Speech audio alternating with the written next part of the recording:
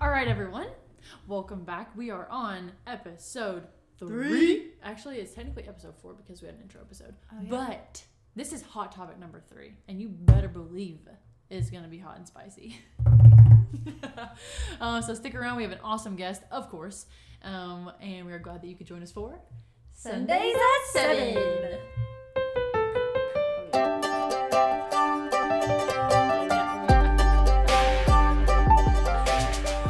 Alright guys, as we promised, a wonderful guest per always. We're really good at picking guests. I mean, Let's we do be honest. have good community around here, so. That's true. This is his hat trick on our podcast. Hat trick, if you're not a soccer person, is 3 goals in 1 game. I definitely had no idea. I was thinking magician in my head. So. This is his 3rd time on our podcast. Everyone, let's welcome James Bush. That's nice. Thank you. Did you like how I made a hat trick? Yeah, that's my first hat trick of podcasts. Anyway, so we're glad to have you on the podcast this week. We're talking about yet another spicy topic, and we definitely want to get you on because you have a very interesting perspective, and we are excited that you could share that with us. But really quick before we get started, we think it would be important for you to maybe catch us up to date on any new situations going on in your life. Well, I am working on my doctorate of ministry and just finished my last course. We were supposed to be in South Korea with people from all around the world and who are my cohort. Because of COVID, we got to do 15 hours of Zoom instead. So, I mean, and you know, it's crazy because these are some of the most interesting people. Some of these brothers and sisters are just, they live in persecuted areas of the world, and they are persecuted as part of being a Christian, a follower of Jesus. And so, you know, these are just wonderful people, and it's kind of weird. It's like going on a really long youth trip, and you come back and it's sort of like the air comes out of it. If you've ever been on a youth trip and a youth group, and if you haven't, it's like going on a good vacation and coming back and sort of being like, oh, it's over, you know, and knowing that I will never be with all of those people this side of heaven in a single place again. It was a big thought. So I have another year now of dissertation work, and then hopefully I'll graduate in May 2022. Then you'll be Dr. James Bush. Yeah. My kids are growing up. They're fun. I have a really good Riley story. My daughter's 5. Is it okay if I tell it? Sure. No. I'm just kidding. Of course. We love stories about Riley. Riley, she's going to marry this little boy. She's told me for a long time now. She's going to marry this little boy. Evan? Yeah, Evan. And they're going to be firefighters. And so my daughter's 5. So the other day I'm saying, Riley, you know, you got to let God be part of that decision. You know, you got to let God tell you, you don't have to make this decision when you're 5. And she goes, Dad, I didn't make that decision when I was 5. I made it when I was 4. Smart cookie. I was like, Riley. oh my goodness. If you've never met Riley before, you have to. You will not meet her, she will meet you. That is actually very true. That's a very good way to put it. Yeah, that is very true. She does not know a stranger. That's right. Yeah, she's awesome though. So, just, doing family, doing church, student ministry.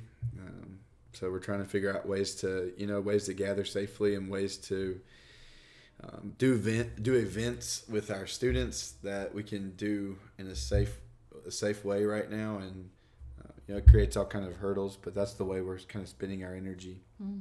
So last week was a hot topic. This week, hotter. You guys want to know what it is? I want to know. All right, here's our topic this week. Hot topic number 3. God is good, yet we suffer. ...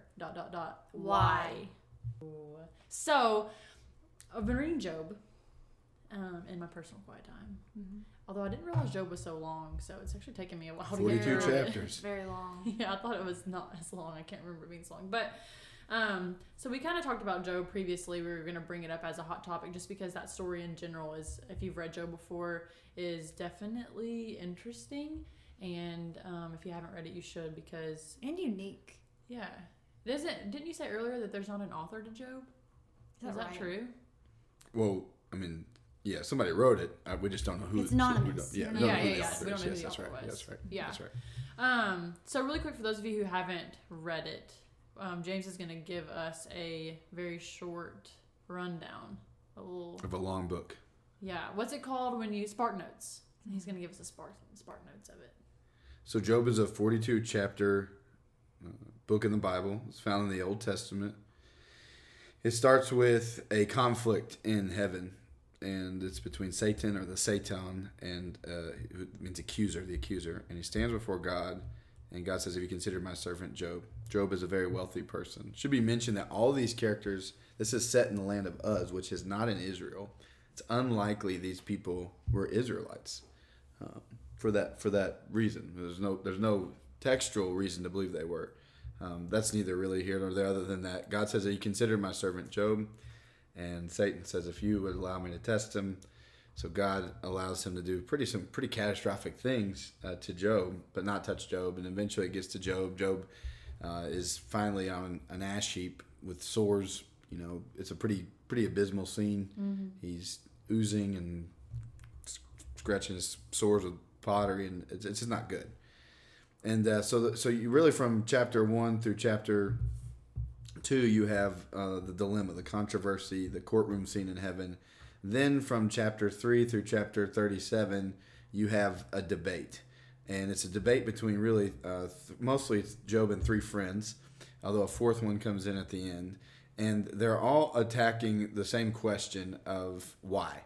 Why is Job suffering? And so this gets on to a sovereign level or a cosmic level. And Job is saying, look, I haven't done anything to deserve this.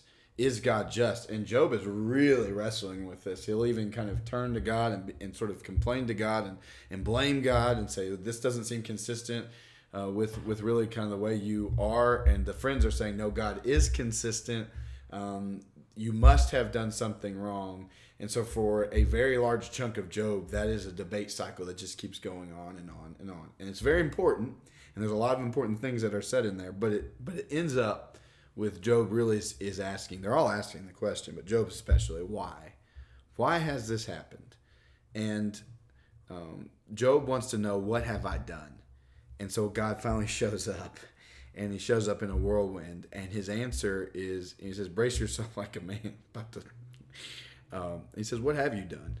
And God basically takes him on a tour. And he uses a lot of nature imagery that comes through in the book of Job. God also uses a lot of nature imagery. But he's basically saying, did you create creation? Oh, no, wait, you didn't. Could you actually handle judging the world? No, you couldn't. These are all rhetorical questions, meaning these questions are already answered as God asked them. And to Job's credit, as Job basically gets the full face of this, Job humbly says at the end of the book, you're right. And he stops asking the why question. And that's really important. I don't want to give away I don't know how you guys want to do this. I don't want to give away the sort of the whole thing right now unless you want me to. Yeah, go for it. So the question is, we often come to the table asking why. When bad things happen. Why me? Why did this happen? Why am I going through this? Why is it my parent who died, or my parents who got divorced, or my whatever? Why is it that my job got, why is it this promotion was? We tend to sort of look at suffering and we ask the why question. And what Job tells us is that's not the best question, because what God is actually doing is saying, Job, you think you have a perspective on my character, but your perspective is so little. You're just a man. Your perspective isn't big enough. And he comes like cosmologically here and says, look, I've created all of this stuff. All of it, Job, I've made. And Job, to his credit, goes, that's right, wait, you have a much bigger perspective. I can't be you. Mm-hmm. You are you. And I think that's the significance of it. We always want to ask why in the suffering. And the more important question is where. Where are you, God? So if suffering is inevitable and our problems are unavoidable, do we pose the question, what is the purpose of suffering? So I think it's a great question, and I think that's the heart of every human being, and it's the heart of every religion. There's somehow it deals with this question. It's the heart of secularism and the heart of atheism. In fact, I think so much of what fuels atheism is the idea of a loving God being incompatible with the kind of depraved suffering in our world, right? So I think suffering it's an important question, the purpose of suffering. The Bible does answer that question. The thing about Job is a great contained story on the idea of suffering, that we actually have an incomplete perspective on God's plan, and we're not big enough to envision it or to hold it. Job wasn't big enough. We aren't big enough. But the Bible doesn't stop at Job, and the beautiful part about the Bible is it is canonically, meaning the whole 66 books are linked together. by, I think, a meta theme. And my professor, Dr. Donjel, he said the ethos or the purpose of God in the Bible is love. God's always driving. The character of God is love. And you look in the Gospel of Mark, Jesus is asked, what is the greatest commandment? Well, that presupposes that they were ranking the 613 commandments, right? So there has to be, in those 613 commandments we find in the Old Testament, there has to be, the question is, what's the highest one? And Jesus could have said, they're all important. Don't ask me a question like that. Mm-hmm. But Jesus takes the bait and says, actually, here it is. Love the Lord your God with all your heart, your mind, your soul, and your strength. That's Deuteronomy, right? This is Shema, Hear, O Israel. Then he says, love your neighbor like yourself. So love drives that's the purpose of God. It's always driving toward the telos, or the completion. The end goal is life. So for God so loved the world that he gave his one and only Son, that whoever believes in him will not perish but have everlasting life. So the Bible links us. So we can't stop at Job with the question of suffering. We have to move to the person of Jesus. And the person of Jesus gives us a very clear answer on suffering. And that is found in Matthew chapter 1. You're going to name him, he'll be called Emmanuel, which means God with us. So what I think about suffering, I think the fact that we get consumed with why, but what's really happening is we need to understand where is God for a believer in his or her suffering. And the answer is in Jesus, right? It's Emmanuel. By his wounds we're healed. So would you say Jesus gives us purpose to our suffering? He is the why behind the suffering. Yeah, and I think that's what enables, absolutely. And I think that's what enables James to write in his letter, consider it pure joy, my brothers and sisters. Mm-hmm. I mean, he's barely gotten into the letter when he writes this. It's like the third verse. Consider it pure joy, my brothers and sisters, whenever you face trials of any kind, because you know that the testing of your faith produces perseverance, and perseverance must be part of your makeup as a Christian, so that you are mature, not lacking anything. Mm-hmm. So yes, I think it's yes. We read a book a while ago, Letters to the Church. We reference it a lot here. I want to read an excerpt from it. There's a whole chapter about suffering, basically, and Francis Chan is talking about. He's talking with a guy from a different country, and he basically says there are millions of people in our country who call themselves Christians because they believe the Christian life is about admiring Christ's example, not realizing it's a call to follow it. And then he talks about the call to follow Jesus is a call to die, and the call to follow Jesus is the call to joyfully endure suffering in this life for promise of eternal blessing in the next. Which basically is like that Romans verse that says, consider the sufferings of this present time, they're not worth comparing to the glory that's to be revealed to us. So if you're not suffering, are you truly walking in the will of Christ? Like, should we all be suffering in some form? I don't mean like our kids die like Job and right. Yeah, and all of our. No, I mean I think there is a season for everything, and I think there are seasons where you will suffer, and there are seasons where you are going to sort of have more mountaintop experiences. But there's the tree line principle. On the mountaintop, there's not much growth, right? You don't grow at the top of the mountain. That's where you celebrate and you rest, you restore. But as you go back down into the valleys, even as you walk in the valleys of the shadow of death, right? Because God is with us, because the Lord is our shepherd, that is actually where the growth takes place. And I think that we are a suffering adverse people, meaning we don't want to suffer. And I mean, most people don't want to suffer. Some groups in the world don't have a choice on that. They suffer just because of poverty, because of lack of food, because of government, because of whatever.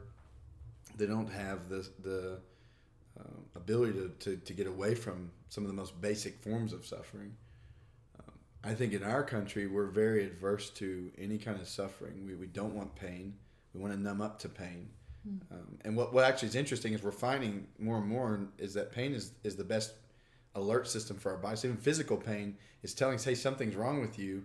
Don't just numb it up with medicine. You need to probably figure out why you're having this pain, right? So you could extrapolate that out and say this is true socially and emotionally and spiritually as well. Don't numb up to the pain, but begin to explore through prayer and study the Word, through accountability, through not neglecting the assembly of believers, through your relationship with God. Begin to explore what are you trying to teach me in this moment?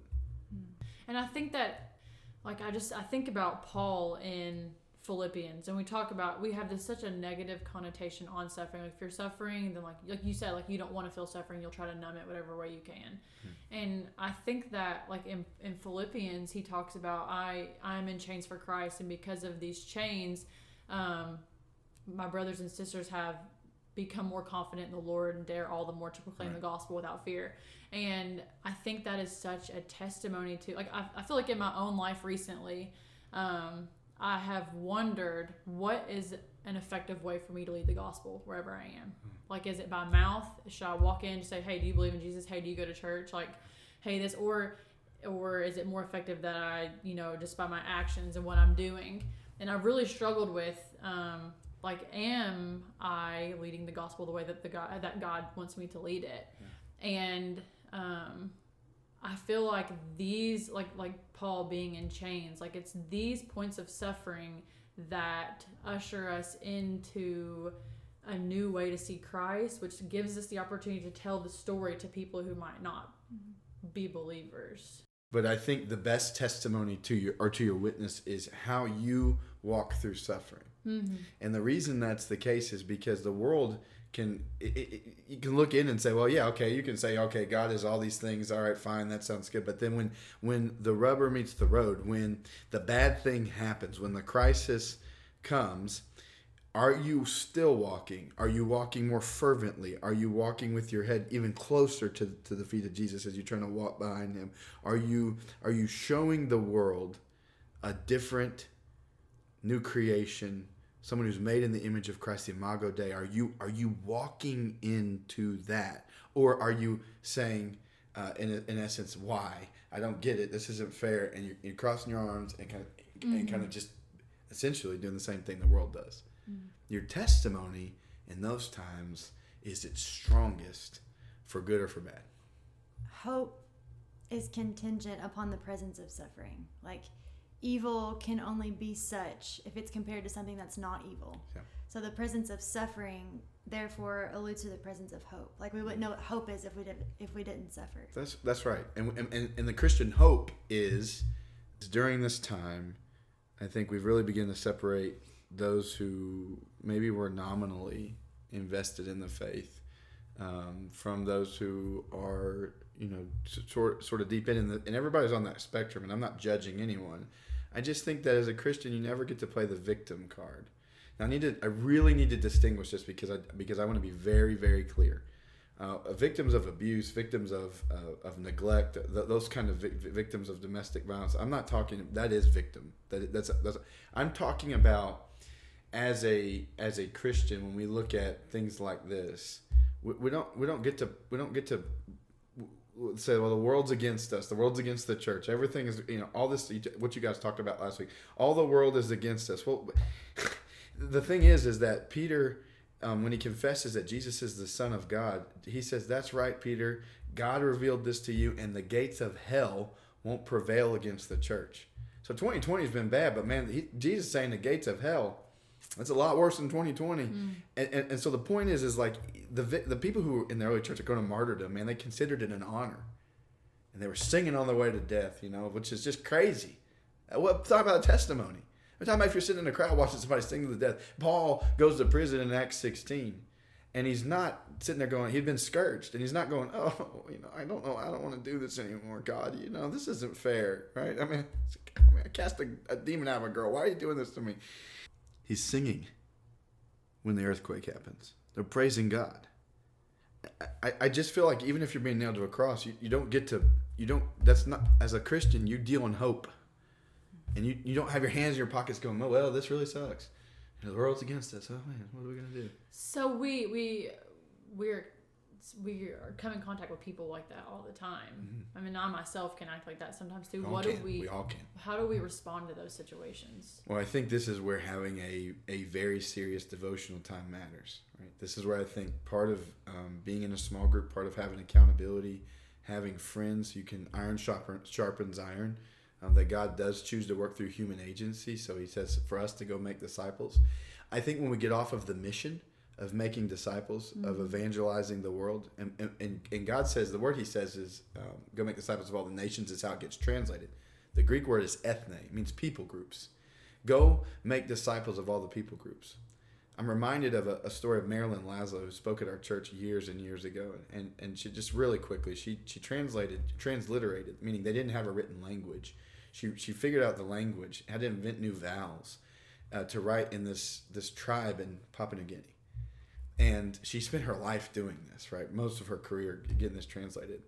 And the day that finally came where they figured out, the Bible was going to be coming down the river, and it was the New Testament, they dressed up all the huts that were on stilts because they lived on a river, and they decorated them. And as the word of God came down the river, the people were saying, "The word of God is here. The word of God is here. The word of God is here." And it gives me chills because I think about this idea that when you make the main mission to make disciples, it becomes very hard to get stuck in the mud, because you just know that you are compelled by the Holy Spirit to do this work. That nobody gets off the hook as a believer. The moment that we don't make that the main thing to make disciples is the moment we invite the complacency to spring up like 40-foot statues. There's this book it's an incredible book that I have skimmed through. I'm planning on, I don't physically have the book, and I love to physically read books. That way I can mark on them, but I don't have it yet. So Amazon, I'm coming for Amazon. But it's called Man's Search for Meaning. And it's by Viktor Frankl, and it's about, he was in the Holocaust, and he was in a concentration camp for 4 years, and the whole entire book is about suffering and your attitude towards suffering. And one of the quotes in there that is super famous, some of you might have heard of it before, but it's actually from someone else, but I can't pronounce his name because it's foreign, so I'm not even going to try. But the quote is, "There's only one thing that I dread, not to be worthy of my sufferings." And if you really think about that, it's pretty complex, that just short, small statement, but it just reminded, when you were talking, it reminded me of that, because I feel like when we go into this place when we're suffering of, I don't want to do this.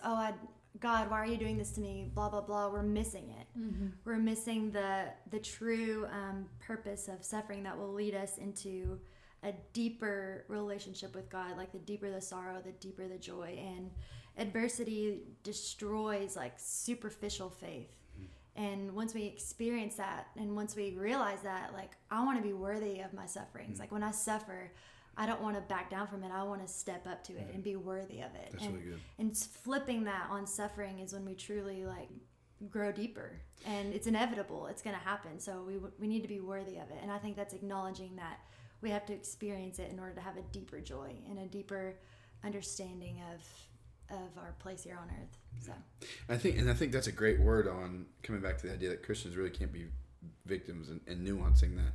The Holocaust is an example of group suffering. So we tend to think, I think, in America on the individual level, right? Individual suffering. And that's not true across the board in America, but I think that there is collective suffering as well. And one of the things that kind of is another nuance of all of this is that when you're a believer in Christ, you're an agent of that hope. And when you have that kind of hope, you learn how to fight suffering. You learn how to stand up for the marginalized. You learn how to be a voice for the voiceless, to be for the least and the last and the lost, to think of justice the way that God thinks of justice, and to act justly, to love mercy. Mm-hmm. And I think part of the problem in our society is that because we don't have a good handle on suffering, we sometimes act justly, and we do selective mercy. And I think what God's calling us to be is advocates. So even though we will suffer, we are also ushering in that kingdom, right? That's what God has already started with. What started in Jesus, his death, his resurrection, his ascension, i.e. his enthronement. And we're in that in-between time before he comes back.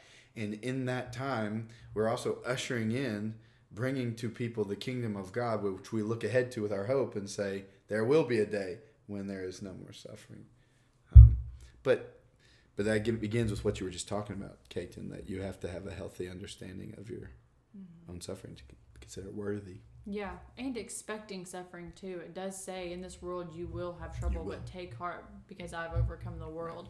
And so I feel like it's really interesting when we're, as Christians, when we're surprised by our suffering, because in the Bible it tells us to expect it. It says you will have it.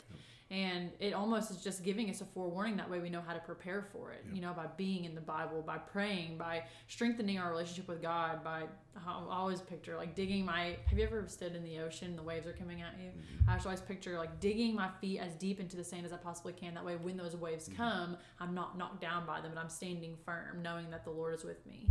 And consider it pure joy. It's like considering it an honor to suffer for Christ. Yeah, it's like the good stuff. Yeah. Right? Like it's the good stuff. Because obviously the devil is like, I'm scared of that person. You know what I mean? And so considering it an honor to suffer for Christ. Yes. Yeah. So in my life, may I share my story? Yeah, go for it. In my life, the way that this manifested, as I reflected. In the moment, I didn't understand it, but as I reflected. When I was 19, I was diagnosed with chronic myelogenous leukemia. There was something else going on in my body that was causing me to be so sick that by the 4th of July, 2005, so I just turned 19 the day before, I was praying out loud for God to let me die. I didn't want to deal with the pain anymore. So the physical pain was so intense that I was asking God out loud in front of my mom, which that wasn't probably a good idea, to die. And if I moved, I was throwing up to the point where I just didn't have anything left to throw up. So, I mean, I was just completely out of energy, completely out of some pain medicine called Dilaudid. It was just, nothing was working. And I remember that morning my doctor came in and they couldn't figure out for days why my white blood cell count was, now at 112,000, why I was as sick as I was. And my doctor came in and she said, I'm 99% sure you have cancer. And she said, you're going to go back to school this fall, college. I'd be my sophomore year, and you're going to go back. But all I heard was the worst part of that, which was I have cancer. Not only did I have cancer, I had a 55-year-old's cancer. I'm 19, and I have a 55-year-old's cancer. 98% at that point of CML was diagnosed to 45 to 55-year-olds. So I'm living with a middle-aged cancer at 19, and so that night, that was the worst spiritual oppression I've ever really experienced in one setting. You could just feel a fog of suffocating defeat just kind of set in. And I remember asking the why questions for a long time in my head. I couldn't speak. My throat was dry. My mouth was, lips were, blistered. I didn't have any strength. But I'm asking God, why? Why me? Why? I was kind of going through a Pharisee mode, like, I'm a good Christian, right? Like, you just see these people at college. Are you watching them? You see how they party? I mean, why? And it's the danger of suffering to go that route. And I wish I could say that at that point I was already strong enough, but I wasn't. Why, God? Why? All these why questions. It's not fair. It's not fair. And then finally my mind wandered to this question. God, where are you? Like that. I mean, the second I thought that question, my mouth, and I'm not, I don't have explanations except this is what happened. My mouth opened. We homeschooled for a long time when I was a kid, and my mom made us memorize chunks of scripture. And my mouth opened, and I just began to quote, like a sword of the Spirit, the Word of God, just quote it, just cut into the oppression, right? And it was like the Holy Spirit was doing it for me. I was just on autopilot, but I opened my mouth, and I said, the Lord is my shepherd. Now, my mom comes over to the hospital. It was like midnight. Comes over to the hospital bed thinking I'm getting sick again because that's what I'd been doing. And she comes over to the hospital, and she realizes that I'm saying the 23rd Psalm. And so I'm mumbling it, and she's saying the rest, help me with the lines. We're talking about where the Lord leads us in still waters and quiet pastures, that he restores our soul. And then it gets to this verse, even though I walk through the valley of the shadow of death, I will fear no evil. For your rod, your staff, they comfort me. You're with me. And I think the idea there for me, Mom finished the next verse about how in the presence of our enemy, our cup overflows, our head's anointed with oil, surely goodness will follow us all the days.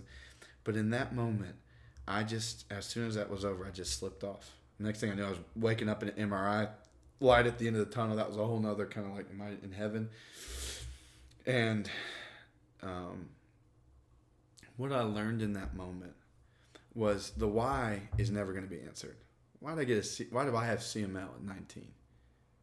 What was answered in that moment for me, and this was way more important, was where. And God was right there. Mm-hmm. He was never not with me. God's never not with you in your suffering. And I can't stress this enough. The person of Jesus is with us. when the prophet said, by his wounds we're healed, and when Peter comes back and comes to that, by his wounds we're healed, because he became fully man. His suffering, he knows what it means to suffer like we do. He knows. So we'll never, probably on this side, get to answer all the perspective of why. We can spend a lot of time trying to, but for a Christian, the more important question is where. And it's a good reminder that God is always there, Emmanuel. What has helped me a lot during the times that we're living in right now, it's like in tumultuous times when things are chaotic and crazy, it makes Jesus' name even sweeter to me. Like I was, this was during this week with everything that's happening, I was just sitting in bed, like praying. I was praying. And all of a sudden I just realized, like, in my distress, or I wouldn't necessarily call it suffering, that might be a little dramatic, but, you know, in distress, or when I feel alone, which is a form of suffering, I guess, like Jesus' name just was even sweeter in that moment. Like, in brokenness, the gospel begins. And in our suffering, if we want to become worthy of it, we need to realize that. Like, in our brokenness is where the gospel begins. And in times where they're crazy or they're sad or they're depressing, like, Jesus' name becomes even sweeter. I just want to really quick, this is, I think we should do our takeaways, final takeaways. I sent this to Kate the other day when I was reading in Job, just going back to that story, and he was suffering and having all of these debates with his friends, and there's like, you did something, He's like, no, I didn't do anything. And he's in the middle of this. I mean, he lost his children, he lost all of his animals, he had these giant sores on his body. Like, the things that happened to him were just unimaginable, honestly, to me. And I sent Kate in this verse because there are a lot of people in our world suffering right now, and for different reasons. And Job said, as God lives, who has taken away my right, and the Almighty who has made my soul bitter, as long as my breath is in me and the Spirit of God is in my nostrils, my lips will not speak falsehood and my tongue will not utter deceit. Far be it from me to say that you are right. Till I die, I will not put away my integrity from me. I hold fast my righteousness and will not let it go. My heart does not reproach me for any of my days. And I just think, what a testimony right there. Like, I'm not going to speak falsehood. My tongue will not utter deceit. I will not put away my integrity. I hold fast my righteousness. All of these things that in the middle of your suffering, you can blame and point your finger and do all of these things and just kind of take off all of this. Well, I was righteous until I was going to try to be righteous until I was given this. And now, like, what's the point, But even through all of this suffering that he endured, he continues to do what he feels the Lord is calling him to do. And I think that's so important. And I love what you said about the where question. And I think that is kind of what has stuck with me throughout this whole thing is we are all approached by people, especially kids, especially in youth, when we're leading small groups, as to why. Like, why does this happen? Why did this happen to my family? Why did this happen to this? Why did this happen to this? And like, newsflash, the why just isn't going to be answered, unfortunately, because we don't have the capability of knowing everything that God knows. But we do know that he is here with us, and I think that's important. And it's hard to understand that, I think. As, a Christian, it's hard to understand, well, why can't that be answered? Like, why does why turn into where, But it's just something that, like we say every week, you have to put in the work and you have to take positive steps forward to figure that out. You cannot sit dormant in your suffering. You can feel the suffering, but you cannot sit idle in your suffering, because I think that's where things will turn around for the bed. I think for me, a lot of times I feel like when people suffer, they don't understand. It's an aspect of, I don't understand. Like, why is this happening? I don't understand. And I really love at the end of Job when like he cries out to the Lord and the Lord speaks to him finally. And he just goes on this big rant about the complexities of the earth. And he talks about, and I just thought that was really interesting how he did that. And I think it points to, our God is so complex, and he knows his view is way higher than our view. And the fact that we don't understand is an honor, because we couldn't understand. We couldn't handle it. We couldn't handle the weight of it. And I love C.S. Lewis, and he has a lot of examples of this, but just to put him in a few metaphors, trying to draw like a three-dimensional image on 2D paper. Like it's impossible. That you can't fully convey a 3D image on a piece of paper. It's impossible. And that our view versus God's view, or like a composer when he writes a song, he understands the song way more than someone who just walks by and hears it. He doesn't understand the complexities of the notes and the chords and all the things that go into making a full song. And that's like God's view to me versus our view. And understanding that and realizing that we don't understand and we will never understand and we physically can't because we can't handle the weight of it, which I think is kind of what the Lord was telling Job at the end of this. It alleviates a lot of the pressure of trying to figure it out because we physically can't figure it out. And if we cannot even fathom the workings of God and creation and physical creation, how could we even fathom his mind and his character, you know? And so that, for some reason, to me brings me comfort, knowing that I can't understand, but I can trust. Those aren't mutually exclusive, you know? You can not understand and trust at the same time.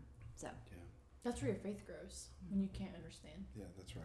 Mm-hmm. I just want to, I think in closing my remarks, we didn't get a chance to get to this because I think this is very important, and maybe you'll address this in a future podcast. But I think when I say victim, I really want to be careful with this because I think there are lots of, like, I think racism, there are victims of suffering, and classism and sexism, and I think that in all those categories, there are people who are being oppressed, and we have responsibility as Christians to do something. They are being made victims, and we need to do something as Christians to stop injustice. We need to stand for, advocate. You know, when I say we don't get to stand as victims, what I mean is that as a church, we don't really get to do that. We get to take our suffering to the throne of God, and we get to take our suffering to the one whose wounds heals our wounds.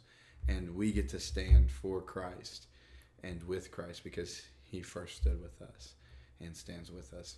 So for me, I just want to nuance that because I don't want somebody to listen to this and go, you know, like, well, I can't be. That's not what I'm saying. I'm just saying that I think that we're trying to get to the point always where we're worshiping even in the midst of our suffering. Mm-hmm. Yeah. And that's when we truly become worthy of them, is when we do that. Yeah. I just love that quote. It's a great quote. That is the one thing I dread is to not be worthy of my sufferings. That is so powerful and just completely flips suffering on its head. Yeah. It's just so good. It gives suffering a purpose. Mm-hmm. Mm-hmm. Well, James, thank you for being on our podcast. Yeah. It's a pleasure as always. We'll definitely have you on again in the future. Make it a fourth time. Let's make it a full 10. Come on. Yeah. Well, that's our goal for 2021. I was thinking 2020, but okay. Oh, okay. For the rest of the year, James is our guest, everyone. Well, thank you, James, very much for being on the podcast. And we hope that this has answered some questions or made your gears start turning to start doing some research for yourself. Yeah, ooh, even better. Thank you all for joining us this week. We are so excited that we get together every week to do this, even though maybe not a lot of people listen, but we just like being together and we like talking about these things. One day when these podcasts get dug up in archaeology, people will look back and they'll think this was how it was. This will be a historical evidence. That's why we're doing this. Yeah, exactly. That's a purpose. It's going to be like a time capsule for people in the future. Anyways, join us next week. We're going to have a new hot topic. And a new guest. Ooh, and a new guest. So next week's going to be fun, so make sure you're going to be here. Also, sorry that we didn't get to post on time last week. That won't happen again. Hopefully not. Can't make promises that we can't keep. Technology is not my friend. That's true. Anyways, hope you guys have a good week, and thank you for joining us for Sundays at 7.